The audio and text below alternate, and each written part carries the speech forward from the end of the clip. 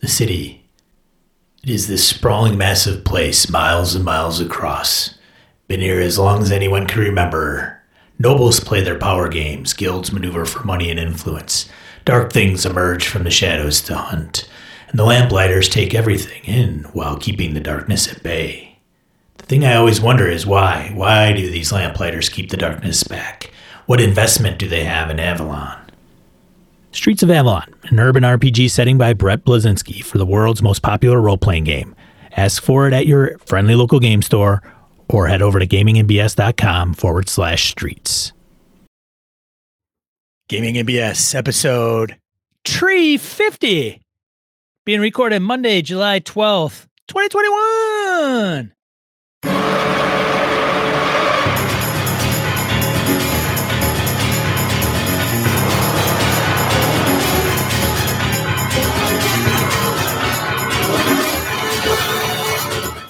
Welcome to Gaming NBS, a tabletop RPG podcast. I'm Sean. And I'm Brett. Welcome to the show, folks. Welcome back. Glad everybody's on board. Sean, how the hell are you, man? Doing okay, man. I had an eye issue. I still have an eye issue. Do you? Look at it. We start out with the ailments again. Yeah, exactly. Do you know why? Because we're too old. Everything's fine. Everything's fine. Everything's great. You know what? We're going to skip that. Let's go to something cool. So I think I'm in the lead, Sean, and here's why. I have submitted 3 games for GameWorldCon. I've got Thursday, Friday, and Saturday game. What do you got? I have 2. Oh, see, I'm winning by 1. So I'm running I'm running an Avalon game with 5e, an Avalon game with Osric, and then I'm running a World of Darkness game. Because, I pimped World of Darkness on the show. I'm like, I gotta run that. That's gonna be fun. It's true. So that'll be a good time. So those are out there. Forget About It and the other one. The other one. Yes. What the hell did I submit? Mothership. Mothership. And then I'm going to do another one. I don't know. I got Kingdom from Ben Robbins today. That might be hit or miss. Like, people might be like, I'm not going to sign up for that thing. But it's no prep. Yeah, you'll be fine. I don't know. We'll see. So in other kind of wacky coolness, let's see here what's happened. You sent an email out. I actually got a copy of it. It wasn't as horribly blasphemous as I thought it would be. So Brett is on our email list. I'm glad I signed up for that. I feel informed. Good. I'm not sure I like some of the moderators you've chosen. I mean, you've got guys like Harrigan, which a little rough, but I think you'll be okay. Actually, it's cool. We need you for more important things. So okay, I see. Operations decided to move on those individuals and figured we didn't need to escalate it all the way up to the sea level. So you reorged underneath me without talking to me? No, I'm kidding. It's totally fun. It's awesome. Very good stuff. Oh, so speaking of crazy, weird ass good stuff. So one of our listeners, Mr. John Steve, heard Sean and I talking about Forbidden Lands. And he said, hey, I've got this stack of stuff. I think I'm going to get to it. Hey, Brad, I'm sending this to you. I'm like, what, dude? Holy shit. So I have his Forbidden Lands box set and stuff. So holy crap. Thank you. Thank you so very much. Wow. And I gotta say, the quality of the books, the box set itself, the box. I mean, I'm gonna just go off for a second.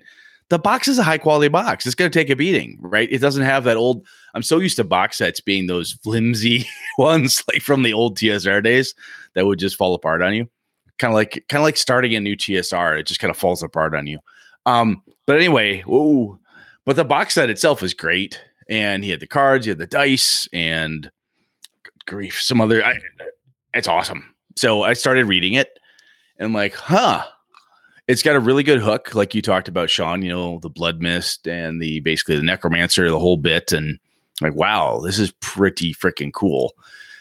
And I hinted at this as being an option for my home gaming group. And I'm like, Hexcrawl, huh? Brett, that's something we haven't done before. I think that'd be fun to do with a whole new rule system. So thumbs up. I think I'm going to have a good chance to get it to the table with my home group. So that's making me pretty happy. So speaking of though, Sean, how let's talk about gaming. I'll lead off. I gamed with let's see here. Last week was Undermountain with my buddy Alpha. We got in a long, very protracted brawl. And I can see where at first we were using the whole fog of war, the whole you can dynamic lighting thing in Roll20. It was a lot of fun at first. I am finding, though, that because then where my character happens to be, I can't see the rest of the action when something's happening on the second floor. I am zoning out. I was over to Alpha's place. He's the DM for it. And I was mentioning to him last night while we were shooting pool and drinking at his place because he got a pool table. And that's what you do. And he said, I said, I think he said, well, we've done that before with Rage of Demons, out of the abyss type of thing. And I'm like, yeah, but that's happening in front of us. I could see all the minis. I could see what's going on. I'm seeing the events play out. And when you go, oh, new monster shows up. Oh, it's a Bylagor. Oh my God, another Varrock. I'm only hearing it like in a distance. It's like watching a YouTube actual play that's very visual and only getting partial cues because no one's describing what's really happening. So I'm like, man, this is, I kind of think we should turn off dynamic lighting. He's like, I don't know if I'm just telling you, man, because Zave's character went down. He got poisoned by some drow, sleep. I saved him. But for the whole fight, neither he nor I had any fucking clue what was going on the second floor, which took most of the evening to get through. It was a big brawl, tons of drow. We just barely escaped by luck, I'm like, okay. Downside to dynamic lighting. If the group gets a little either ahead of their skis or you can't quite see what's going on, it's like listening to someone in the other room play a really fun game of D&D you wish you would have been invited to. That's how it felt. You didn't run down there? I couldn't get there because I run up there and the base of it on my rogue sneaks up and it's like loaded up with like drow and a wizard and a priestess. I'm like, I can't get in there. I have no hit points left. I can't wade in through that. It was just tactically I couldn't find a way to get to where the action was. So, and it may have been a once in a one time occurrence type of thing, but that was a case with dynamic lighting. Just I zoned out. I started reading a book. I'm not kidding. Ooh. Yeah. And I'm like, I told him he's bad player. I know. I'm like, man, I feel naughty, but I was like, I'm fucking bored, man. I can't see what's going on. This is frustrating. So we talked about it though, which I thought was the adult thing to do is say, hey, I'm not keen on this. What could we do? How does this matter? Maybe I should do something different. So we hashed it out and it was a good discussion though. So pretty cool. And then I ran Forgotten Realms First Edition for AJ and Alana. I'll tell a quick story here. And this is where the topic for today comes up through this game I ran for the kids. And I had laid out a bunch of clues in front of them that they were in this little wilderness trek they're on, that there were ghouls in the area. I laid out some hey, there's a chewed on body. Here's a more chewed on body. Here's more evidence. No one's putting two and two together. Here's a hole in the ground that stinks really bad. And there's body parts and bones. What does Alana say? Let's go down there and see what it is. We're stalwart adventurers. And they almost died, but they were really smart and like, fuck this, we run. Right. So it was really clever. And I'll tell the other piece of it later, but it was a damn good game. So Sean, what happened to you? Anything fun? Yeah, I had a TPK. Oh, I'm so proud of you. It's not completely. There was one guy who survived. That's not a TPK. Kind of as in a mummy state, if that counts. That's not a TPK. He's alive. Well, that's true. Well, kind of. If you didn't varnish the floor with his PC's brains, he's not dead. Come on now. Well, yeah, I guess. You just don't have a killer instinct. Forbidden Lands. Yeah, they're just. So what's going to happen? They flip the virtual table on you and you burn your books. And there was a kind of like, fuck this. No. They just kind of don't want to play with you anymore. No. What's the end result? That came after all the cameras went off. After the cameras went off. Then and I don't know about it. So what comes next? The cool down period. After the cool down period. Yeah. They we're going to go again. We're going to continue with Forbidden Lands with different tunes, probably around the same time, maybe a month or two later. Doesn't, time frame wise, but yeah, they're all writing up new characters. So I reinstalled a lot of stuff in Foundry, and I'm going to take some of the feedback, because I solicited feedback and got some very valuable feedback from the guys. And then take that forward and give them, I already knew some of the things. I even brought it up to you, Brett. Like, okay. Yeah. Getting hung up what's in the book and stuff like that. So I received this letter, like unaddressed envelope. It was like cut out from magazines and newspapers that said, "I'll get you fucker, for what you did." Yeah, I assume it's for you, so I'm forwarding it to your place. Yeah, no, that's fair. So you can have that. So yeah. Somebody was angry. I just figured I'd pass it along. 1 out of 4. I mean, yeah. I probably know who it is. Yeah. It was pretty. It's pretty graphic. Just letting you know, when you get it, it's pretty bad. So we'll be kicking that off the next Thursday, I think, if we've got everything tidied up, which I don't think we need to do a session 0 necessarily. And I'm going to do things differently. Like, hey, you guys don't have a map. It's going to be Fog of War. I'll tell you, man, though, the fact that you're going to do things differently tells me you need a session 0. I'm just going to devil's advocate at you, just to be able to say, hey, guys, even if it's in writing, something that says feedback received, here's the tweaks, or here's the differences, so people understand. Might be worth it. Yeah. I mean, certainly could do it. It wouldn't hurt anything. But I think with some of the things, I think a session 0 with the same group a second time is different than, hey, we've all never played together. This is like in my industry, when you've got a statement of work from a vendor and you've got a change order. I understand all the terms and conditions. I get that. That's in the original SOW. Yeah. This is the change order. Oh. That says now we've adjusted how this is going to work. Leave it to Director Brett, to bring work into our Flippin' RPG podcast. Like, what? You guys, come on now. Camp Sean. I don't want to hear anything about how Brett's a great guy anymore. Just saying. I'm a good director. It's a good thing. So if sorry, go on. Yeah, no, I was just gonna say. So that's what we're gonna do, and I will give them more to figure out. Like, what do you guys got to do? Here's your, here's all your options. Man, I'll tell you though, the fact that you've got a group of gamers, they're BSers, so they're good gamers, right? So they're good people, but you've got this group of great folks that want to play games with you. For whatever reason, I am paying them. Checks in the mail, guys. Appreciate it. Because you need some friends. But I don't have any kids, so I'm going to be, the fact that they want to keep going, with the same game though, and that you're still interested in it. I think that speaks to how the group is gelling, and also to that the game is working for all of you. Not only is the group getting along well, but they all said there's more to do with this system. There's more to do with this game, this environment. We're not ready to shit can that and move on to, Mothership or something else. They're like, no, there's more to be done here, and we want to do it with this group. I think that's pretty powerful. That's fun.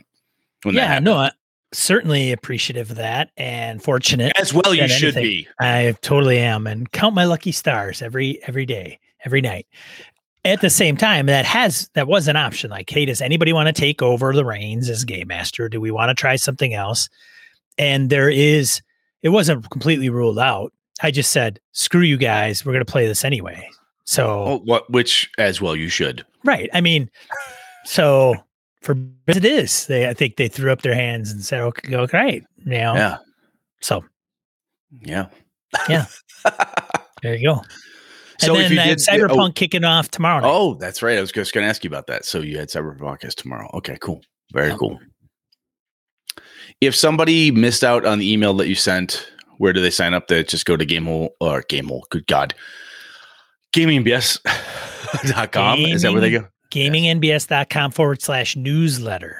There you go. Yeah, we got some good feedback. And we had some pint glasses left over from cons that we had bought them for. So I put some of the inventory in there and said, hey, let me know if you want one of these pint glasses. So most are accounted for already. Oh, very nice. Yeah, so we're unloading some of those. I have to find ways to pack them so I don't ship just broken glass, piles of broken glass, and then have to refund everybody their money. So for those of you, I haven't sent, like, by the time you hear this, they may be sent, but I meant to do it this weekend. I didn't have time. So they're coming. Don't worry. Very cool. But yeah, that's the newsletter. And we had, a little talk about our moderators, what we're running at Gamehole Con. And so we'll switch it up every month, maybe do a monthly thing and see. There's feedback that I got that's in the Random Encounter talking about the newsletter. Oh, very good. Yeah. Cool. Well, speaking of feedback, Edwin Nagy was looking for something. Why don't you read that one out? So Edwin Nagy he works with and for Frog God Games. And so he posted this in our forums. I'll put a link in the show notes. And he didn't put a date on there, but I'm like, hey man, when do you need this feedback? So he says, Frog God Games is celebrating our 1-year anniversary of organized play in the Lost Lands, which is Swords and Wizardry, 5e, and Pathfinder. Info is mostly available on their Discord server. So he's provided links and invites to that. That's the promotion part of his shtick. But he says, as part of this event, our senior editor, Jeff Harkness, and I are hosting a discussion about modifying and publishing adventures for different rule sets, in this case, within the broad D&D spectrum. So as certified listeners to BS, I'm hoping you could help us with some questions or areas of discussion that you think might be worthwhile.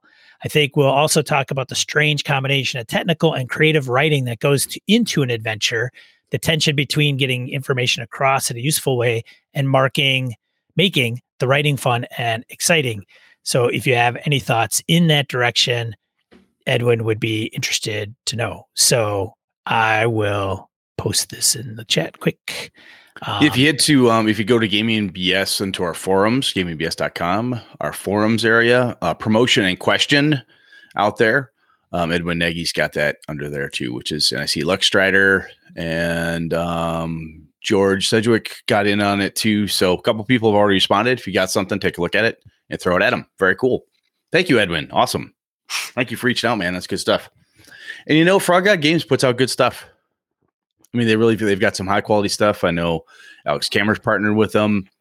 And I know some people who aren't even like, I'm not a Swords and Wizardry guy, but they always, I got a few other things. It's 5e and Pathfinder stuff. Yeah. I'm just saying it's well done, laid out, good art. It's fun. It's good stuff. Awesome.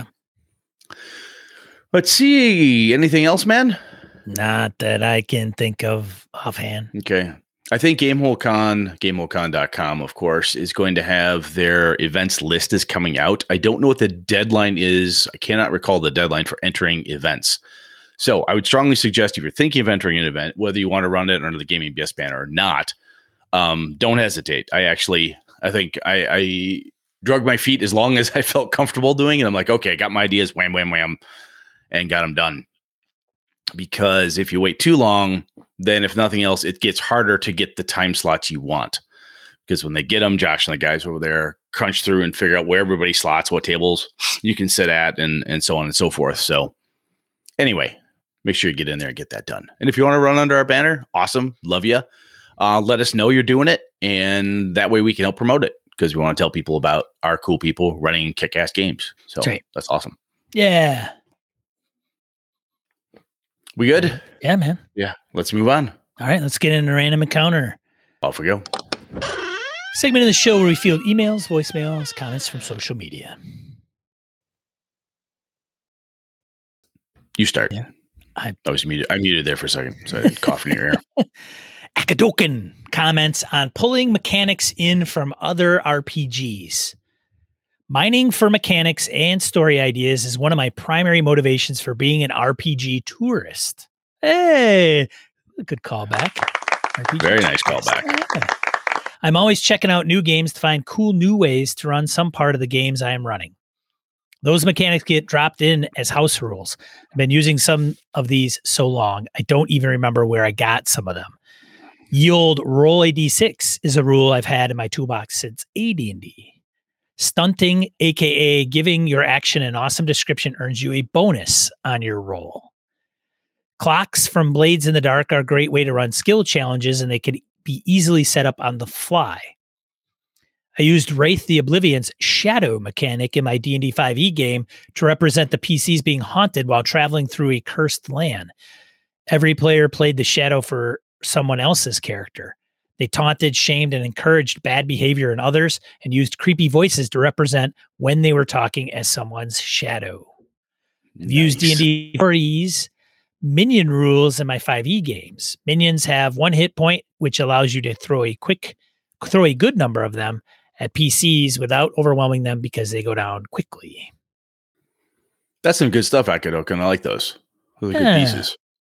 And even if you don't take it directly, all the mechanics, and even if you just take the spirit of the mechanic, right? If I'm remembering my Wraith Shadow mechanics, I mean, there's pieces and parts that are very core to the World of Darkness tool set there, the D10s and the dice pools. But the translation, not a bad idea. I love it. That's good stuff. Very cool. Let's see. Next up, Lucas emailed us on the same for pulling mechanics from other RPGs. Hello again. It's Lucas from the middle of Nebraska. I'd like to comment on pulling the mechanics from other RPGs. So these are some of the things I'm doing in my current campaign. I'm currently running Massive Nyarlathotep. Next Monday is our 56th session, 1 whole year. Wow. That's awesome. Good on you, man. And that is a world spanning big MFer of a campaign. So that's very cool because most people I know that have tried that one, just total aside here, Lucas, that they get partway through and they get bored with it, quit. There's a TPK of some kind and they just don't have the wherewithal to figure out how to keep it going. So very cool. 56 sessions, 1 year. So that's awesome. Once a week plus 4. Cool. Yeah. Yeah. He continues, we stick to the core of Call of Cthulhu 7th edition, but I pulled in Pulp Luck rules from Pulp Cthulhu. I also give out Fortune, which is very similar to Fortune from Shadows of the Demon Lord, or Bennies from Savage Worlds. Let's say the player does something awesome, or it's their birthday, or hey, grab me something to drink before the game. Congratulations, you get a Fortune. A Fortune can be used to re-roll your roll, preferably use this before the push mechanic. You can spend a Fortune before you roll to give yourself 2 bonus dice on your roll, which can offset penalty dice. I also use what are called clue dice. I think this was inspired by Trail of Cthulhu in this rule set, but I can't remember. Every time they find a clue, they get a D10 that's put in a pile at the center of the table for anyone to use, which can be used by being rolled and then substitute for any of the D10's position in the D100. So the group is in a stress situation. They look at the pool and they think, hey, there was a clue that helped me get in this mess. Grab and roll a D10. This roll can be used to offset a critical failure, or it could give them a success. But also at the end of a chapter, the dice are all left get rolled and are granted as bonus skill points. Skills under 70. Oh, nice. I also have used the initiative system for Mothership.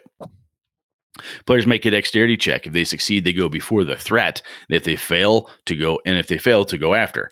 Higher degrees, success, or failures may give the players advantage or disadvantage on the turn. Those are things that I come up on the fly.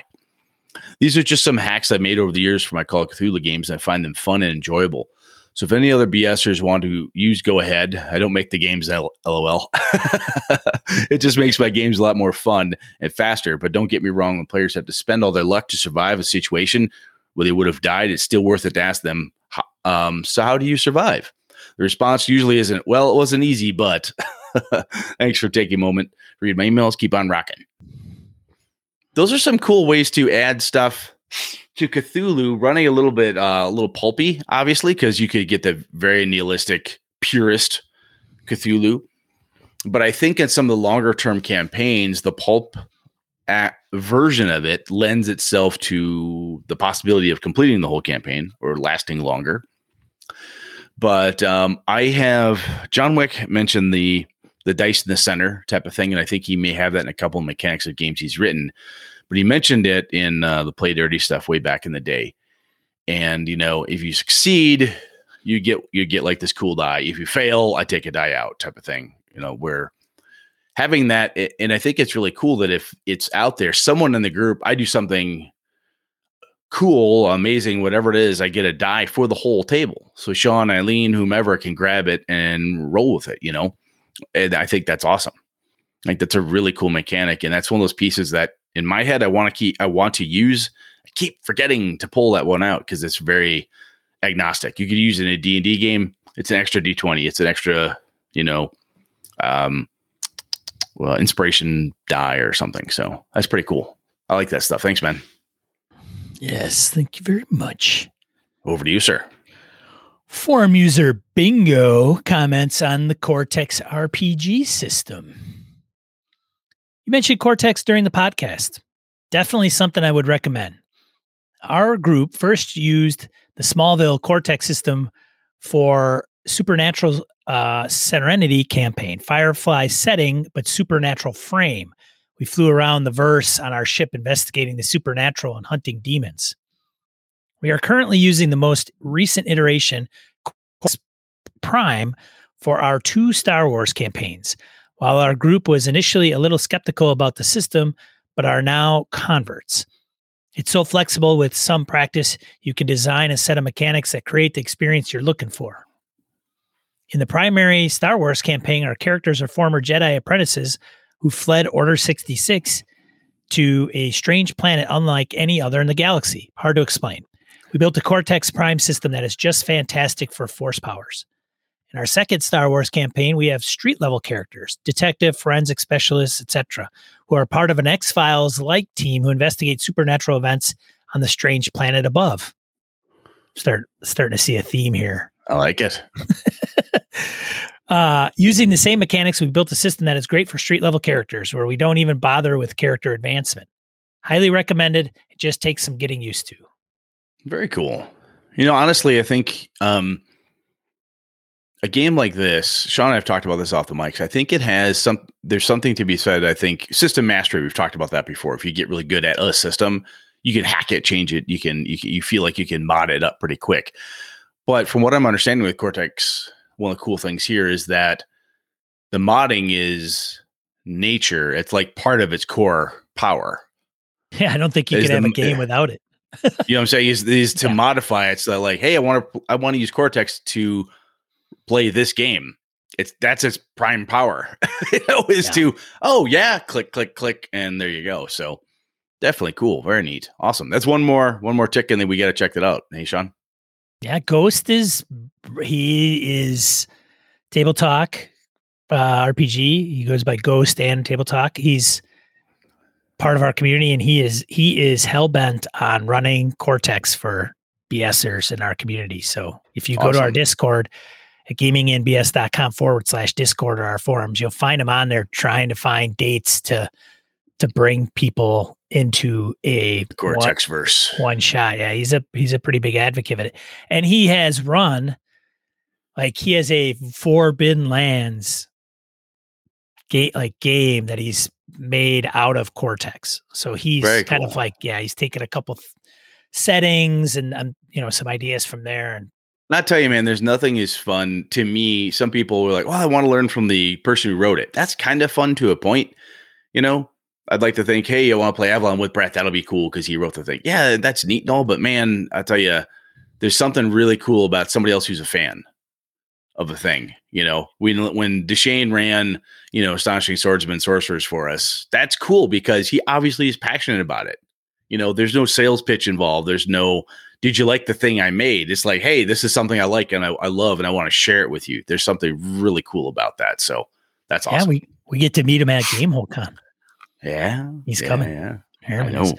And he wants the Sean Uber. Nice. He's awesome. He's put a call into the Sean Uber. So Dispatch is trying to see if they can make that happen. So very cool. Yeah. All right. What's next here? We have Stefan emails us about RPG Editions. Hello, my sexy BSers. I really enjoyed this episode as opposed to really hating the others. Well, just kidding. You sly bastard, you.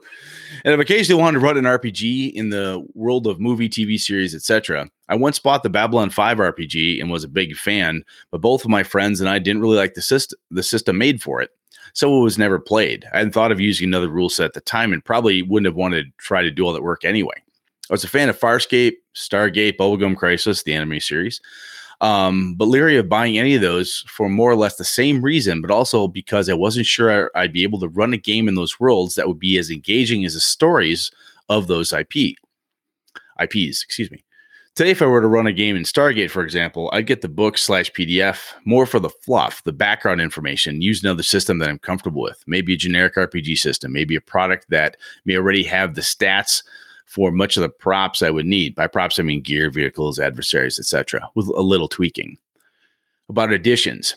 To invest in a new one, it would have to be one with significant differences to the previous one. I'd walked away from AD&D a long time ago because I didn't like many aspects of the mechanics. When 3E came out, I was thrilled. Finally, a consistent D20 mechanic that covers not only combat, but skills, thief skills especially, saves, etc. And the simplified armor class system was so much more elegant. No chart needed, in my honest opinion. I remember running Shadowrun First Edition, and the net hacking mechanics were a nightmare. I had to rework them for my group, and the player who ran Hacker agreed that my way was simpler and faster. But that was so long ago, I don't remember what I did exactly. After a while, we moved on to another RPG and never revisited Shadowrun, so I'm not familiar with other editions. Other than D&D, I've only bought a new edition of the same RPG once, and that was Cyberpunk 2020 to the Red Edition, only because my buddy Tony wanted to run some games in that setting. The core was familiar enough, and with just the right amount of changes/updates for my taste, along with a new plotline to the world in order to take into account all the new tech and science since the original game came out. Yours fabulously, Stefan Dragonspawn. You know, I think a couple of people mentioned that in the forums, where when they get a new edition of a game, they don't want to have, I'll call it the old school Cthulhu thing. Chaosium used to have a new edition of Cthulhu, 3 to 4 and 4 to 5. It just didn't have a big change to it. It's kind of meh, you know. First edition AD&D to second, by some people, was pretty tremendous of a change. You know, they changed this, changed that, no half orcs, blah, blah, blah. But most definitely from second to third was a big damn deal, right? So I can definitely see where Stefan's coming from. And if you are going to, if there's not that big a change to it, I know some folks who are Savage Worlds aficionados that are still using whatever edition of Savage Worlds they bought. You know, the Explorers Edition versus the Complete versus the Super Duper Complete versus the blah. You know, some folks who are into that I have spoken with have said, yeah, there's not enough change for me. Oh, it's not that big a deal. I just grab an errata. I don't care. Good enough. The core is here. That's what I use, type of thing. So I can absolutely see that perspective, because that could be, it could be a pretty, unless you're a completist, I could definitely see why that's not the big driver sometimes for folks. Pretty cool though. Thank you, Stefan. Anything you got on that, Sean? I would ask Stefan if he's checked out Primetime Adventures, but I don't know if he has. If you want to do movie or TV series, you know, it's not a roll up a character game. It's a narrative based game, collaborative. I don't know if it's GM-less. I think it is to some degree, but I had it. I got in on the new Kickstarter and gave it away. Didn't give it away. Gave it to Noble Knight, but I wish I kind of kept it. But wasn't getting to the table. But check that out. Indie small press. You know, I gotta say though, Sean, when he mentions, I wasn't sure I'd be able to run a game in those worlds that would be as engaging as the stories of those IPs. I think that's a really well stated fact that some of us feel. At least I know I felt that before. Sure. If I'm going to run this in Middle Earth, do I need to tell a Lord of the Rings epic in order to have people feel like it's really a Middle Earth game? Right? Should it feel like that? If I was going to play something in, you know, Robert Jordan's Wheel of Time, which I know WotC put out ages past, are you going to run like an 85 book series or whatever it is that it's a lot of stuff in there. It's big. And some of those tales are so complete. You know, are you going to be able to do the same thing? I can absolutely see that keeping some people away from it. And that's leading to some of the questions that we got from our original post around that. Like, do we need that? Insofar as like, if you take that question and flip it and say, could I make it engage? Is there any way for me, non-professional screenwriter, to make this interesting? I don't know, type of thing. So that's a very good point, Stefan. I like that. Yeah, sure. All right, man. Enough on that. Moving on.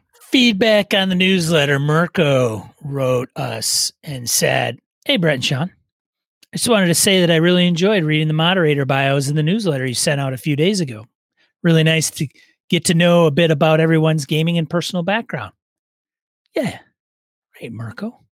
This made me wonder, What would you think about periodically featuring a similar bio for one of the regular BSer community members? After all, we have an amazing community here with encouraging discussions on Discord and the forums, and increasingly even games being run by BSers for BSers. I, for one, would enjoy getting to know a bit more about everyone. Not sure what format would make most sense: email, newsletter, periodic, perhaps monthly segment on the podcast, etc. Anyway, just a thought. Thanks again to you for building this great community, and thanks to the moderators for keeping it that way, Marco, aka Digital Hobbit. That's pretty cool, Marco. Thank you. I've replied to Marco and said, that's a fantastic idea. And I've been thinking about more community stuff to see what that looks like. So yeah. I think it's got some wheels, Marco. It definitely does. I like that. Huh. And I have to second. I read it. I'm like, damn, this is cool. Cause I know these people type of thing. And I'm like, oh, this is really cool because depending who you are, what part of our community you're interacting with, you may not, sometimes faces to names, it just helps. This is where Sean, knowing how communities build and grow better than I do, is like, this is a good idea. I'm like, yeah, I absolutely trust you, Sean. Go for it. Look at that. Well done, man. Good stuff. And thank you, Mirko, for taking the time to read it and comment back, because that's pretty helpful. That's a damn good idea. Like you said, I think if we feature one person, I kind of have an idea who it might be. Mirko, you volunteered to be the first one. But it wasn't me. Too bad, pal. All right. Thanks, man. What else? What do we got next? Hermetic Gamer emails us. Brett and Sean, saw this article. I thought about your episode of being paid to run games. BusinessInsider.com. John pro DM. Oh my gosh. Article. Yeah. Wow. He says he's actually up to date since October shows and still working his way backwards. You guys made cooking, cleaning, and yard work so much more enjoyable and helped to drown out the constant noise of the kids when I can't take it anymore. Keep up the good work. Hermetic Gamer, aka the Doctor. Awesome. I'm glad to check that article out. That's pretty cool. Yeah. Check out that article. That's awesome. Thank you. As corny as it is. Short one. You want the next one? I will, but I gotta say this, man, is as silly as it might be when somebody says, boy, you made certain parts of, mundane piece of my life easier. It sounds corny, but that warms my heart. That's cool. We've drowned out. We're white noise, Brett. I know, but hey, white noise, when it's not there, you miss it. That's true. The point. That is true. That's very true. We've become the static in Hermetic Gamer's life. Without us, the rest of the world would be he'd go mad. Hermetic Gamer would go mad. Yeah. Without us there to keep Hermetic Gamer online. Yeah. So there. Yeah. We have to. We can't stop. No. We have to keep going. All right. Moving on then. Ty emails us. Hey guys, saying that I've been really enjoying the show. This is your friendly neighborhood time monger coming at you from California. I want to quickly make 2 comments about the last show. One is about adding stuff to existing game. We've been using the Dungeon World's travel system in our ICRPG game. I can't remember what index card. Index card. Thank you. And Ty always brings that one up. Mostly because the game does not have a travel system, and the Dungeon World is so easy to implement and use is why we're using it. But I'm a big believer in the Frankenstein system of adding stuff from one game to another, mostly because you typically cannot find a game system that perfectly fits your style, and you have to almost adapt to what best fits your group. Let's talk about the initiative. Brett, what you talked about of you sort of sounds very similar to the I can't read ICRPG. The only difference is that they do a counterclockwise tabletop setup. What I mean by that is you go from left to the GM and you go counterclockwise around the table. That does mean your players have to think about who they want to go first. Typically the tank, and then you move along the other players until they usually finish off the healer last next to the GM, who will go absolutely last. That would mean the tank will sit to the left of the GM. With this method, you always know who has to go next because they're always the person to your left of whoever spoke last. And combat always goes that way. The method makes the initiative a lot quicker and easier. No need to roll. No need to remember what order. No need to write anything down. Who had what roles. It's always starting from the left of the GM. Hope I explained it well enough. If not, there's a snapshot from the core rules that you could use to help. Very cool. Ty, I gotta say, that reminds me of, I can't read. I am so mad. I butchered the fuck out of that dude. I'm so sorry. It's all good. But I gotta say, I did that in my vampire games for the longest time with the group I ran. Huh. I don't know where I got it from, but it started with, we would go around the table. It started with a guy, Chris was the player. He always sat on my left. We started with Chris and went around. Anybody else sat in Chris's chair, they got bumped because that was Chris's seat. He also owned the game shop and it was his table we were using, so he got to pick, right? So Chris, what do you do next? We also had that if I got to you and you knew what fucking order you in, if I got to you and said, what do you do? And you went, I'll get back to you. And I would jump past you and I'd move on, go to everybody else. And then I would come back to you. Do you have something? And if the second time I came back to you, went, you lose your turn. And we just moved on. I hope so by that time. Yeah. Cause I'm like, look, you went all the way around. You figured it out. And if you were at the time, if I had, 8 people, 10 people, which is not uncommon, up to 13, if by the time I got to the 13th person, if you didn't know what you were doing, you were not fucking paying attention and you didn't deserve to go. That was kind of the approach that we had. It was like a little harsh perhaps, but it worked. It worked very, very well for us. And there's something to be said about that consistency piece is really helpful. Yeah. I would have, I know one group that would screw it up every time. Absolutely. They would. Well, I don't know if they would screw it up necessarily, as they wouldn't be prepared or is elementary as it is, like it's the same every time. What would happen is this: the first 5 rounds of combat would it'd be like waking somebody that smoked too much dope. Like, dude, it's your turn. Oh, okay, right. It's like you. Oh, I didn't know that. You right. You go right after Brett every time. Doesn't matter. Oh, yeah. Okay. And then it would be the same thing again, right? Like, hey, it's your turn. Now it might be somebody else. Oh, okay. Sorry, my bad. Then it would be somebody left the table. The person before them went. They didn't know. Then you'd be looking at them and they'd go, oh, I just came back from the beta. Oh, is it my turn? Yes, it's your turn. Okay. Jesus. And then that would happen, right? Okay. So then eventually that is exactly why I implemented the skip you rule. Eventually in that day, it would get kind of going, right? People like, okay, yep, go, right? The next session, people would sit in different spots. Then it would start all over again. But don't I always go after Tom? I thought I always went after Tom. No, Tom moved. I go after him again, right? No. It's this and then that way, like all the time. And all it would the time. Yeah, rinse, repeat.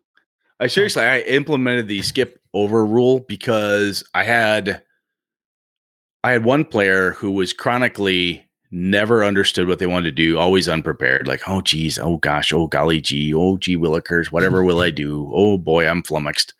It was very frustrating because it would just suck the air out of the room. The combat's going, we're all standing up and yelling, and dice are flying, and people are doing stuff. What do you do? Next, because we want to keep the energy rolling.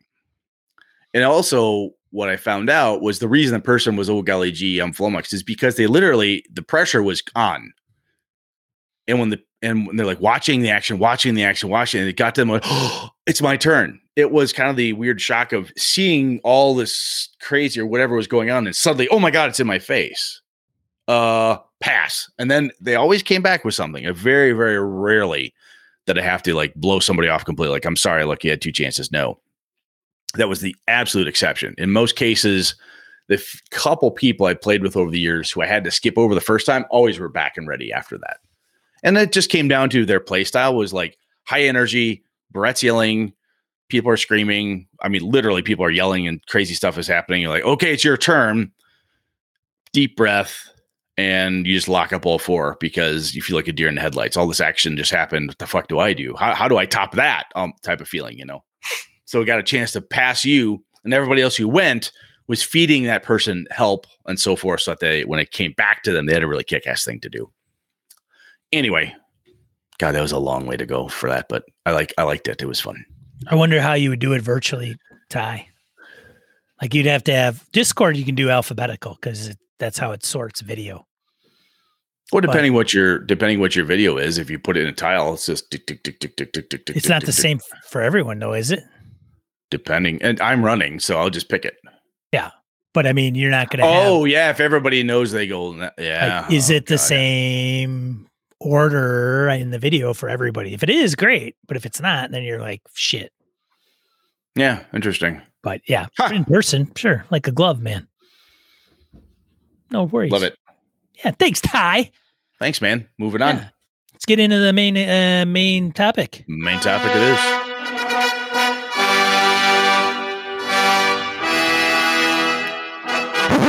All right, Brett, what are we talking about this week? Well, as I alluded to earlier, I had a gaming discussion with my kids post our Forgotten Realms game, and we started talking about retcon, and why I do it to support PC and plot craziness as part of the kind of the improv nature of how I run. Because AJ was talking about things he had done post game. He's like, yeah, I've made changes because you guys did something I didn't understand and how I kind of crushed it. And I explained to him, I said, that's a thing I do as well. I said, the power of the retcon is actually pretty cool. And then we got talking about what the hell does retcon mean? And we're like, it's retroactively concurrent. Is that it? What is it? But the main piece I wanted to talk about was the concept. It's very popular in comic books, the idea of retconning, basically crushing information, changing it retrospectively so that it fits, right? You'll have a thing, and in like a Spider-Man comic, they would introduce a statement or an action or some event that could conceivably fuck up the entire Marvel universe, or a crossover, or they mention the thing that suddenly has impact on the X-Men or has some impact over here, or Batman says something that impacts the Flash's world, and so on and so forth. So the bigger the universe, the more shit that's going on, this can be very powerful. Does that make sense, Sean? You tracking? It does. All right. So I grabbed a definition, went out to the old Googles just to try to throw this out here. So a piece of new information that imposes a different interpretation on previously described events, typically used to facilitate a dramatic plot shift or account for an inconsistency. Revise an aspect of fictional framework retrospectively, typically by introducing a piece of new info that imposes a different interpretation on previously described events. The dramatic plot shift and accounting for inconsistency, the inconsistency was the piece that I try to master or try to work, because when you're running an improv game, inconsistency can kill you, because you're going and someone goes, wait a minute. The last two ghosts weren't affected by silver. We actually tried silver. Why did it work on this one? That doesn't make any sense. And unless you can rapidly figure that out, or tell everyone to go outside and take a smoke, or have an answer of some kind, it can cause, that disbelief to just come crashing down. Everyone's hanging, the suspension of disbelief is on a peg, and sometimes it comes off the wall, type of thing. So what I thought I'd start out with before we get into like the how and whatever was asking you, Sean, do you think of things within those terms of like retconning, like dealing with inconsistencies and stuff? I have an example that you actually used. I don't know if you'll come up with it yourself, but I was curious. I say is it something that you do? I don't, as you've out, not really. No. Well, I don't think so. So I'm going to go your Tomb of Annihilation game. Okay. Jeff is a paladin. Yes. Jeff should not be raised or whatever it was. Right. And he basically went revivified. Yeah. Like, fuck, I need to do something different here. I need to account for this inconsistency. And you crafted something to make it work. Damn you, Brett. You got me. There I am. Son of a bitch. See, you're smarter than you thought you were. I don't know if that's smarter or not, but yeah. And I think it's those pieces we don't often, sometimes retcon, when people talk about it, they're thinking like these massive plot shifts and things, right? Sometimes we've talked about this many times, haven't used this term, but when you make a mistake in a session, so you're going along and you say Harriet, and it's actually Harris, but you said Harriet, not Harris. One was a man, one was a woman, and you flipped names, genders, personalities, and you're like, oh, what do I, and you look at it and go, you know what? Doesn't matter. It's Harriet from now on. You've taken a mistake and you take the published adventure or whatever you've crafted or written and you just retcon it, go, you know what? Harris out the window. It's now Harriet. I have fucked up before where I had my like my key NPC good guy and NPC bad guy, and I flipped the name. So I went, fuck. I used the wrong name because one of them was cooler. This is a vampire game. Like, oh, well, I guess the uncool name is the bad guy now. As well, that's what it is, you know? So I think oftentimes we as game masters do that. And players, I think, have some power in that mistake component as well, because they will forget their background, or someone will say, aren't you a sailor? Well, it was mostly rivers. You know, I'd say a sailor from like a river, not necessarily big ocean sailing. Oh, that's how come this, that, or the other thing. Yeah. That's why I fucked up and didn't point any actual points in knot tying. I'm sorry, you know, or whatever it is. We can just a small mistakes, you know, and sometimes it's even a big mistake, you know, where, like I said, you fuck up a name or a place or whatever it is. And I think that's important to use that tool in our tool belt here, because it's verisimilitude. It keeps the consistency where you want it to be. I think that can be really cool. And I think sometimes when the players can come up with something really crazy and you want it to work, and have be this really, they've got this really kick-ass cool answer to something, right?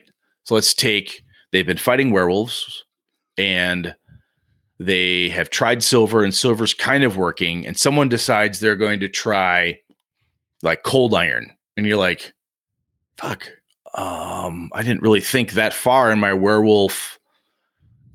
Are they fake creatures? Does cold iron is there a cold iron story? But they've got this wonderful idea where cold iron's going to take out this were creature. And you're like, you know what? Fuck it. It does. It works. And later on, they find out that shouldn't have worked. You know, somebody reads the book, somebody checks something out. The official thing says it can't. And like, why would that work?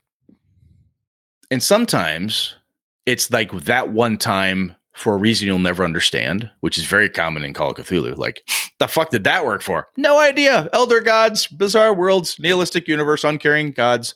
Moving on. But in a game where you want to have the consistency, sometimes you've got to do a little crafting to say, you know what, I'm going to break it right now, and I got to come up with a way. That's sometimes a downtime for the game master. Like, oh, fuck, I let him use cold iron. Why? Why did I do that? You know? And sometimes it's just trying to figure out how to tie that stuff together, because it was a really cool, crazy thing the players came up with. And you don't want to cut them off at the knees and say, I'm sorry.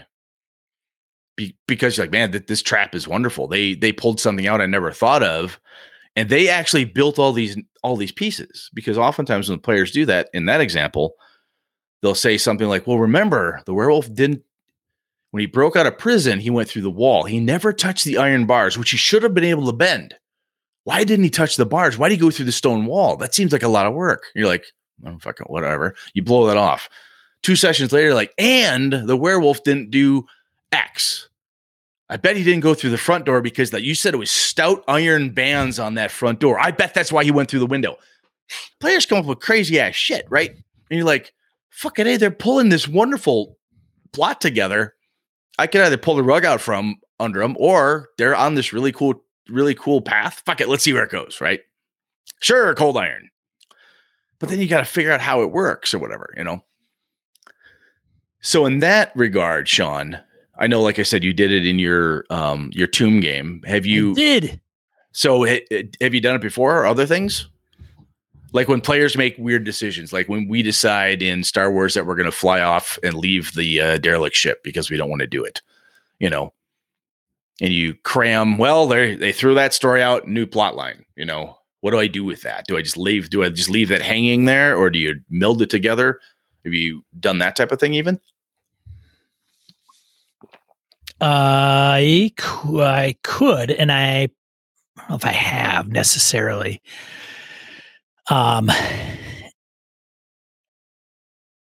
It's something I would consider. I don't know if I've, like, some of these things I've unconsciously done it, like with Jeff's characters. That was like a complete oversight on the death curse of the whole plot. Like, yep. Hey, wait a minute. Hold on a second. So I dealt with it in game, and that's how I readdressed it. Mm-hmm. Right. So I'm not opposed to doing it. It may let me ask you about your Mothership games. Your Mothership games are a lot more improv. Yes. So if you had an idea of what was supposed to happen, and let's say you fucked up how they're supposed to grab the ship and so on and so forth, which you also explained to me, and you had to retcon that fucker to make it work right, did you not? I guess kind of like there was, yes, to some, because if you look at the actual book, it's an inconsistency. Right. If you look at the plot, the players hopefully don't necessarily notice big gaping holes in that because you patch it up nice. But there's retrospectively, you had to take new info and impose a different interpretation on it because, oh, fuck, I did X and I shouldn't have, quote unquote, shouldn't have. Right. Yes. And some people have commented on the Mothership Red Planet. Like some of the guys that game in that group had read it or had it and hadn't played it. And so even Forbidden Lands, there's guys in the group that have like the spire that they went through. And like, I think Phil said, hey, I read that a while ago. I was kind of rolling with it. He never led himself to say, hey, I know it's going to happen next or whatever. And even if he did, and I ran it by the book, he may have forgotten about it or whatever. But nonetheless, I guess where I'm going is I don't know if I will need to much going forward. And I don't know if you ever need to, because like, okay, it's Schrodinger's cat, right? Brett, if you swapped the names of your good guy, bad guy, and the players never knew, did it ever happen? Correct. Absolutely. Right. In that case, absolutely. So let me throw this one at you. So the kids are running my Forgotten Realms game, right? So AJ and Lana go down this tunnel. Yeah.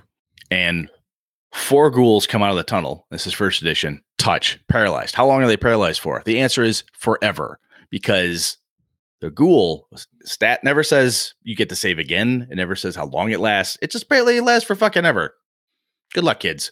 That's what AJ remembers his paralysis is. Yeah. AJ remembers his paladin has protection from evil on himself. And the corridor is so narrow, he can effectively stand in front and let everybody else back out, and the ghouls can't pass him. Right. So like, okay, we got to get out of here. Well, then another ghoul bursts through the wall of this narrow tunnel and attacks the party from behind. No one's paralyzed. AJ's druid says, aha, entangle. I said, but AJ, everything's dead down this hallway.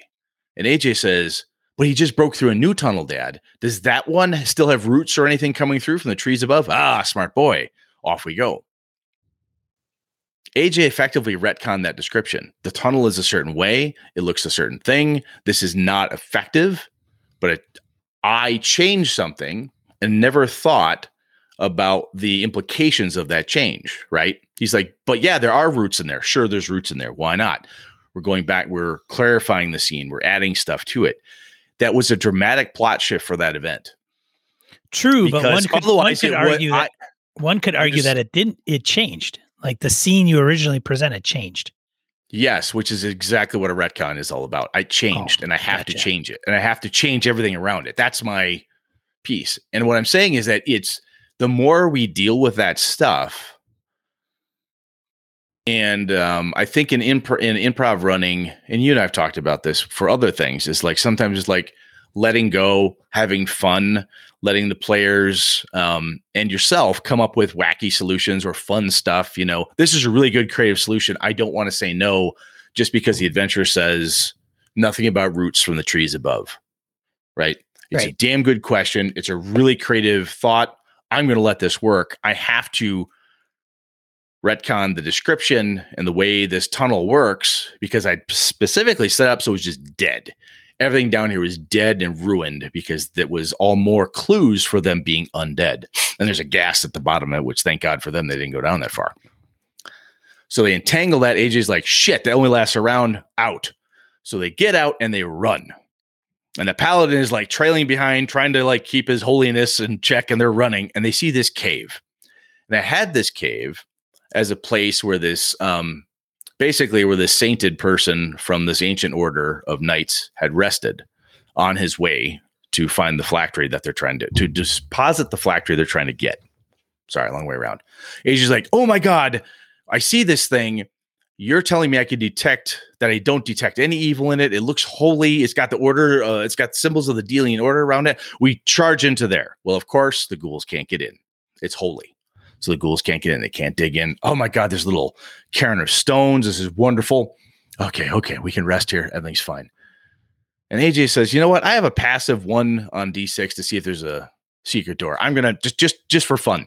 Click. He rolls a 1. He goes, oh my God, is there a secret door? He's up. He's standing out of his chair. He's like, oh my God, secret door. Tell me there's a secret door. I'm like, you're goddamn right. There's a secret door. There's no fucking secret door here. There was nothing there to begin with. But I'm like, secret door. Why not? Some magic cool shit happens. And they're able to find like a cache of things that this sainted person had left behind. Some water that refreshes them. Some hero's feast type food that once a day will provide. They're like, oh my God, this is awesome. Oh, this is exactly what we need. Oh, thank God. And afterwards, AJ's like, did you have that in there? And I said, no, I've used stuff like that before in other adventures. But I'm like, this is a wonderful plot shift in what's going on. It's this dramatic event of AJ says, I'm looking for secret doors. You know, had he chosen not to do that, I wouldn't have even thought of it. So I'm implementing a thing, but I've got to figure out, I want to have something in here. It has to fall in line. So the cool shit they find in the secret door has to be related to the Delian order, has to provide some sustenance, aid, because that's what this room was about. This is where this person slept, recuperated on a very long and arduous journey. It has to fit that. And then the kids were like, yes, that is consistent. And Alana looked at me. She goes, well, it was really consistent. She said these words. I shit you not. She said, it was really consistent. So I thought you already had it planned. You're making this shit up on the fly. But what I'm talking about is that power that we all have, players as well, to either help instrument the retcon. And sometimes they're like, well, is there a secret door here? Like, and if it hadn't worked that way, maybe he looked at Sean and said, well, maybe he hid like a weapon, or maybe he hid like a cache of holy water. I, as a player, I'm feeding this stuff. I'm telling you things that from a dramatic plot perspective could make sense. And the disbelief peg is still properly placed on the wall. Does that make sense, Sean? What I'm saying here? It does, but it goes to like Graham Walmsley's book about some of that stuff. Play unsafe is what we're talking about. Yeah, playing unsafe. And I think it's good, but it goes to, what if you didn't plan any of that? Yeah, you didn't have to.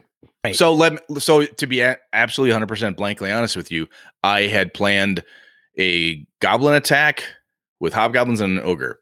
The ghouls and everything from the point when I started introducing bodies and clues, I made all of that up as I went. Right. I have no idea why I came up with it or where it came from, but I came up with this idea. I'm like, I want some undead. I want to do something fun, something different. And clunk, clunk, clunk, clunk, clunk. Right. There was no plan. It was just going with what seemed to make sense at the time. But I had to retcon everything so that it fit, because if you didn't do that, there's no consistency. Sorry, go. Right. Well, that's my point, is if you had it all planned and then you had to change it to what it made sense, then I think it would apply with kind of what you're getting at for the topic. I think if you just had 3 bullets on a piece of paper written down and you're kind of conveying what you're coming up with it in your head on the spot, and the players are kind of going with it, they get themselves into a pickle and a dead end, and they're like, hey, by the way, is there a secret room?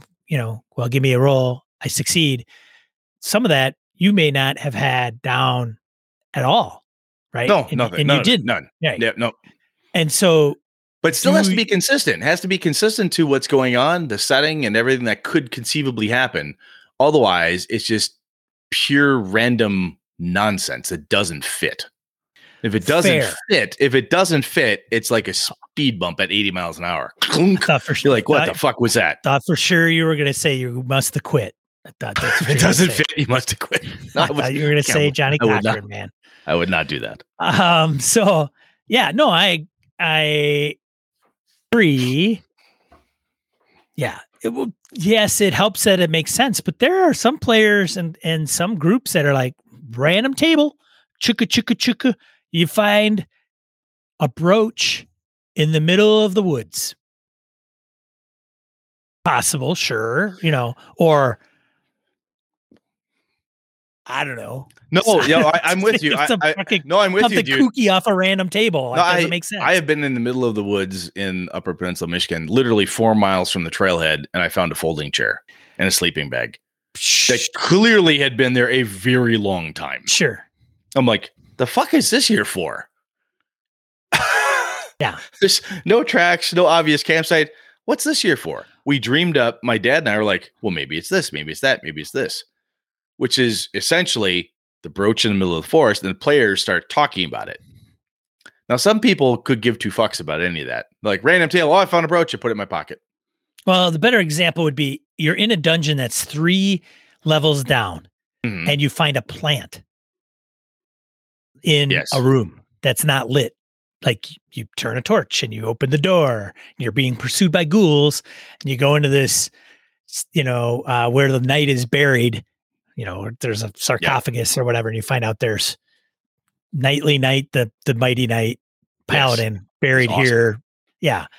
And there's a plant that's growing, and it's like, you're, 30, 40 feet below ground. There's no sunlight, and there's a plant. Why is there a daisy here? This makes no sense. There's a daisy, and it's blooming. Like, that's like random table, number 5. Yep. You find a daisy blooming in a pot. Oh, okay. I'm in a dungeon 3 levels down. Okay, that totally makes total sense. And the D&D normal answer is, well, it's magic. Obviously, it's just magic did that, right? And that's a wonderful catch-all. What I'm saying, though, is that to keep the verisimilitude going and to keep the consistency going, I believe, accounting for the inconsistencies, accounting for the weird thing, imposing different interpretations on a previously described setting, right? I'm 3 levels down the dungeon. It's dank. There's nothing down here but moss, mold, and apparently hobgoblins. Fuck me, hobgoblins. Oh my God, we've been fighting them all day. Here's the Knightly Knight's night, most nightly of all nights, resting place. And there's a daisy. Nightly. Yeah, Knightly of the Daisy tribe. And he's just there. And you're like, what the fuck is this? And you say, yeah, there's like, it's like a grave, and there's a potted plant there. And so it goes, a potted plant? Are you fucking kidding me? It's got to be dead, right? You're like, oh, no. And you're basically click. You're just retconning the whole thing as it's happening. A statement was made, a description was given, and it's a new piece of information that you throw in there. I think sometimes even when we talk about, when players say, I reach on the table and grab a bar glass, and I smash the guy in the head with it. There's no glass there. I didn't describe it. It's a new piece of information. It's a dramatic plot shift where he's got a bar glass. He's going to smash in this dude's head. Sure. Why not? Sure. There's a bar glass there. Is it a retcon? What I'm saying is here, it doesn't have to be an all-encompassing all the events. I have completely rebuilt the DC universe, and now it's the new 42. I've completely rebuilt X-Men once again, and now Professor Xavier can walk, or whatever it is you've done. You don't have to do it that grand. Any previously described event that you need to change because it facilitates that, again, that dramatic plot shift, or it's accounting for an inconsistency. I think that's a muscle that game that we use a lot. It's one of those pieces that, if you think about it, it's super helpful. And after reading Play Unsafe by Graham Walmsley on Sean's recommendation, I was thinking about it. And like, that was a piece that I use all the time because of my game mastering style, and the ability to make shit fit together is what makes improv feel consistent, and what makes a good improvisational GM seem like they really have their stuff together, is because they can make that stuff fit. Oftentimes with serious help from the players, coaxing stuff out of them, or they're helping you do it, whether they know they're doing it or not, they're providing input to you. Some games facilitate that better than others, of course, but I just think it's having that skill is really cool. And one of the ways I developed it myself, and I'm not saying by any stretch I'm a master of this, so please, I'm not patting myself on the back. It's the thing I like to do. But one of the things I started to do when I couldn't, I'd like, okay, everyone, I still game with guys that smoke for whatever reason. They're unhealthy bastards. So I was like, all right, go outside and smoke. I need a break. I got to think about what I just did. I used to say that out loud. I have to think about what the fuck I just did. Everyone get out of here. We're going to take a break. And like, oh boy, well, we pulled the fast one on him. Poor Brett, that poor fucker. He's got to figure this out. Tee. Then they run off, go get a sandwich, whatever it is they got to do. I say, give me 15 minutes. They come back. I was able to sit down, crunch some shit in my head, and go, okay, this works. I have an answer because I knew I needed time. I could figure it out, but sometimes I'm like, it was a speed bump at 80 miles an hour. Gunk. Fuck. What the hell do I do with this? Break. Everybody stop for a second. I need to figure out how to make it work. And I think I have gamed with people who do not enjoy improv gaming at all. Not just because it's like they're stodgy people or they love their random charts or whatever, but there is a feeling of if it's not prepared or it's not like as the script is, like this is the adventure. If you fuck with the adventure, and I've talked about this before, my buddy Lenny did that with Return to the Temple of Elemental Evil. He mucked with Thrommel, the anti-paladin vampire, and we had a couple people who were pissed at him because he's like, that's not the adventure. You change stuff. He's like, yeah, but it's a great plot shift. It really was. It fixed an inconsistent part of that adventure, in our opinion, mine as well as his, is that this anti-paladin vampire is basically just a room monster, which is weird. Like he's this uber powerful thing. Why is he just a room monster? That's dumb. He's like, 20th level vampire blackguard guarding a chest in a 10 by 10 room. What the fuck? It feels dumb. So I think even for people who don't improv like yourself, I think it's still a skill that you use perhaps more often than you think about it. When, like you said, it's Schrodinger's cat in a way, mm-hmm. But it's still something you have to do to keep your internal consistency going. Otherwise, it's really difficult for you as the game master to portray a consistent world. Does that make sense? Yeah, it does make sense. And I probably will roll with things a little bit more. I mean, you don't sound convinced. I had this passionate plea, and you're like, it doesn't matter. It does, and I think it's good, and it's something we could lean on. I do like it as a thing to kind of quote unquote use, but I think it's very.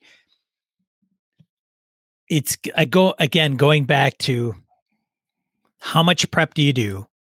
Yes, and how much do you adhere to that prep? And so if you took prep scale and on one end, here's the book, the published adventure. Yes. Nothing changes and you run it verbatim. Yes. Yeah. Great. Then on the other end is I have 3 key words that I have to implement into a 4-hour session. Yep. Iron GM style. Woohoo. Let's go. And then everything in between.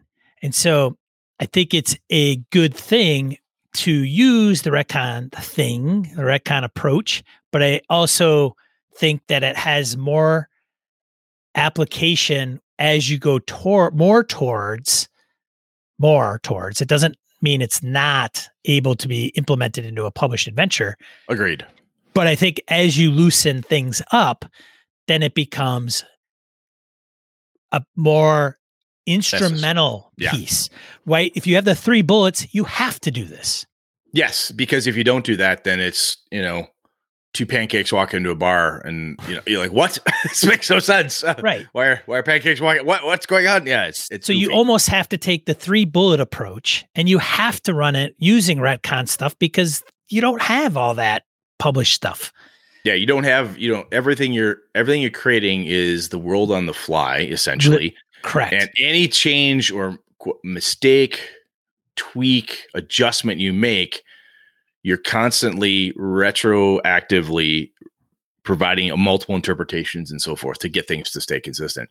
Right. I think on the other end, sorry, go. I was going to say, and you have your players that are giving you that, like, hey, is there a secret door here? I'm going to roll 1, and then you've got, hey, I put this together and that together and the DM hasn't, but the player has. And then you're like, am I on the right track? And you go, oh my God, you're so smart. I can't even believe it. Which is like you just going, sure. Like I'm not making any of this stuff up. They can, and I'm going to use it. Yay. right? And I think on the other direction, like pre-published adventure or pre-published, name your pick. But if you have that and you let me say it this way, if the only reason you're using this approach, thought, just this way to keep consistency, this way to keep the verisimilitude going, is because it helps you as the game master stay sane and stay on track and make sure you can produce the best game, because you're like, look, I'm running Rime of the Frost Maiden and I mixed up a name. The players probably never know. Or you move the wrong encounter, you used the wrong map, you did something goofy, or you want to do something on purpose because you think, oh my gosh, this is a cool thing, I want to add this in. Whatever it is you're doing, even if it's only for yourself, because you're a heavy prep type of person or whatever has happened, even if the only way you're doing it is just for yourself as game master, I think it's important to know that you can do that. I have talked to some people who have run and gone back and said, look, I totally screwed that up. Can we replay that? That's a legit thing to do because it's a game, right? Depending what you're doing, you can say, look, I fucked up that whole room. Wow. Yeah. Have you done that? I have not done that. I've never done that. Never done it. I couldn't do it. I've had people say this to me. I don't want to name names because it's really sure. Where they said, no, I just said, fuck it. Let's just either play it over again. Let's just shit can and start over. I'm like, wow, that's a little crazy, a little over the top. Yeah. But I think if nothing else, is a new game master, right? So you're talking to new game masters out there and they're running Lost Mines of Phandelver. They're running their first Mothership game. They're running their first whatever it is. And they're running the adventure in the back of the Symbaroum book. And like, oh my God, I'm doing it wrong, or I made a mistake, or holy shit, I completely forgot because someone goes, what's this glass horn for anyway? Oh, fuck. That was I can't believe we can often feel when you're running the first time that when you make a mistake like that, you have failed, that there's no way out type of thing. And sometimes it's a matter of, yep. Oh, you never did find out what the glass horn is for. I'm making that up. I have no idea where that's from. But you can come at this and use this approach, this idea to retcon it and fix your inconsistencies to keep yourself sane. And I think it helps flex our creative muscles as storytellers, game masters, figuring out plots and all this stuff. Is like, how the fuck do I make this work? When I listen to Ed Greenwood and guys like Matt Forbeck and other people talk about writing, and they talk about, I wrote myself into a corner and I had to figure out a way out. They wrote a thing and had to go back and rework it. They had to go back and kick out the inconsistencies, figure out some plot shifts, reinterpret a few things, and my character's back on track. We oftentimes have to do that. And I think if nothing else, my closing thought here is, as a new game master or somebody who's getting into it and hasn't done it in a while, this is something you can do. It is 100% legit. You've done nothing wrong, right? And sometimes people will be like, well, obviously, Brett, duh, no fucking shit. But we could feel that. It could feel very crushing to you. I know the first time I ran a published adventure and I screwed something up, I felt stupid. I'm like, how the fuck? I've read this thing like 4 times in preparation for this adventure and I still forgot this. How dumb am I? Players never noticed, But it's one of those things that I think it can help us realize that there's a way out. Yeah, you made a mistake. You forgot a thing, or there's a bit of inconsistency, or you're playing it and somebody points out to you a glaring inconsistency that you didn't even notice when you read it. Like, hey, the world is kind of ending and everyone's doing human sacrifice to stop the world from ending. Is there no one dealing with the human sacrifice part? Why is that not a thing? Why is that not being dealt with? And you're like, that's not in the adventure at all. Fuck. Holy shit. Oh my God, there's a glaring inconsistency in this entire adventure. No one cares about the sacrificing. This is weird. That type of thing is possible. And when that happens, the power of that retcon, the ability to do this and reinterpret a few things, change a few things around, move some parts, that's all legit. And I think it's one of those muscles. The more you do it, even if you do it in your downtime, in between time, taking a break, however, you will soon, the more you do it, I think this practice will have you soon doing it on the fly, coming up with good answers, things that make sense, and being able to pull shit from the table and utilizing it as well. So I was pretty amped up about that one, Sean. I'm sorry. I totally babbled out over the top. I totally babbled over the top of you a whole bunch. I'm like, oh, this is really cool. It was neat. When I explained it to AJ and Alana, they were like, huh, well, that totally makes sense. Oh, that's a neat idea. And AJ explained how he's doing a very similar thing in his Midgard game. He's like, yeah, I had to do that because everything I had planned, you guys pretty much ignored. So I had to figure out a way to kind of bring the fight to you. I'm like, there you go. That's cool. You had some cool stuff. You didn't throw it out and replan it. You could have, but you said, hey, I could tweak this and bring the fight to these guys, and that's cool stuff because it helps you as a game master stay sane sometimes. So anyway, got anything else on that, Sean? Or I'll shut up finally, maybe. No, it's good. It's good. Just do that. Just do that thing I said. Don't get hung up on shit. Yep. And as players, don't forget, you can throw ideas out there. That's right. Help the game master out. That's right. All right, let's go on to die roll. Let's get into die roll. I'm saying the same damn thing 5 more times. Die roll. 2 to 4 miscellaneous points of game and a geekery you want to bring to you.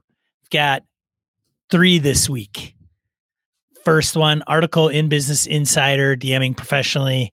I mentioned that earlier. That's from the doctor, Chris, who gave it to us. So, hey, there's differing opinions of that. We did an episode a while back on it. Check it out, regardless. Second one from our friend Akadokan. The Devil Made Us Do It, coming from Monty Cook Games. I think it's up my alley. I don't know if I'll get in on it. It's a heisty game, man. It looks kind of like it's one of those things you like. This one has me interested, which is, I don't know, because Monty Cook seems to put out some pretty interesting stuff, but they're always late, like crazy late. If you're going into it, low expectation. Yeah, I'm just like, you know what? I'll plan to play this in 2025. Sure. I'll put in now. Maybe that's fine, Maybe you want a surprise. It's like a time capsule. Could be a time capsule game. Yes, absolutely. Give him money. But find an unexpected present in the mail 3 years Holy later. Shit, I can't believe I did that. If nothing else, though, I think the pitch on this one is interesting. So check it out. Go over there and scope that one out. So I think the pitch is interesting enough that Sean and I are both like, maybe. So anyway, carry on, sir. Last one, Eddie Webb. If you're not familiar with Eddie Webb, he's been in the RPG industry for quite some time. He did Pugmire, actually. It's a dog role-playing game that looks super awesome. And he announced on Twitter that he is one of the writers for the official Transformers RPG. I want to also thanks Akadoka for pointing that one out. Saw it on Twitter. His Twitter handle is Pugsteady. Love it. Yeah. At Pugsteady. That's awesome. Yeah. So if you come to Gamehole Con, those guys and who is it? Matt McElroy and I forgot the publisher. I think it's not Onyx. Might be. He works kind of for Onyx and One Bookshelf, but he's always like, hey, want to play Pugmire? I'm like, I got a game, dude. And it's like, all right, you know anybody else? Wait, want to play Pugmire? But anyways, Eddie Webb's behind that, but now Transformers is coming out. That's the message. So if you're a Transformers freak and you haven't played role-playing games, I don't know how you would listen to this podcast, but you play. There you go. Transformers RPG. That's all we had for Die Roll. What are we talking about next week, Brett? We're talking about breaking the fourth wall, Sean. The fourth wall. Talking about it. So that would be like, yeah. So anyways, I was talking the other day. I looked at the camera for people that are listening. Yeah, it was very good. It was very good. Fourth wall, get it? Yeah. For this verbal media, that was a wonderful visual joke. I know, great. Right? Awesome. But yeah, that's what we're going to talk about next time. So fantastic. That's going to be outstanding. I hope so. All right. Yeah. So if you are in the chat and catch us live this evening, thank you so much. Brett and I stream every Monday night, 8 p.m. Central Time, US, here on the Twitch. Just head over to gaming.com, gamingnbs.com/Twitch. We'll get you over to us. Otherwise, if you see this on YouTube, give us a like or a subscribe. That'd be greatly appreciated. Otherwise, you can find our flagship audio show on your podcatcher of choice. Thanks, everybody. Be a positive force in the RPG hobby. I'm Sean. And I'm Brett. Good night and good gaming all.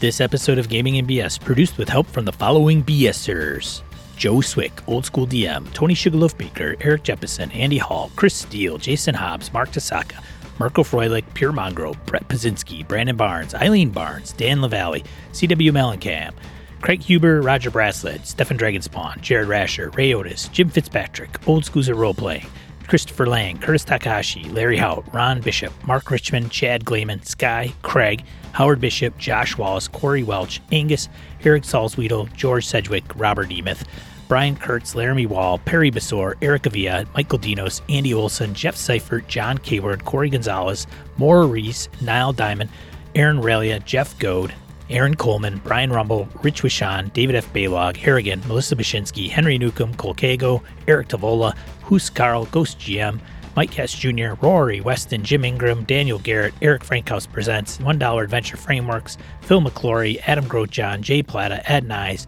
The Duke in Purple, Isaiah Aries Christian, Larry Hollis, Quigley Malcolm, AWOL Trooper, Craig Shipman, Todd Sharp, Orcus Dorcas, Chris Shorp, Michael O'Holland, Wayne Peacock, Mike Coleman, Miniature Master, Kevin Keneally, Zagrave, Bob Fletcher, Vornak, and Andrew Lear.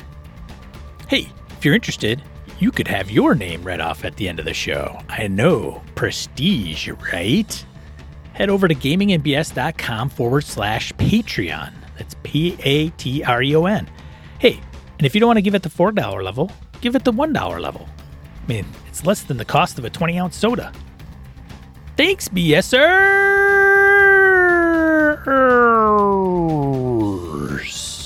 This has been a Litterbox Studio production.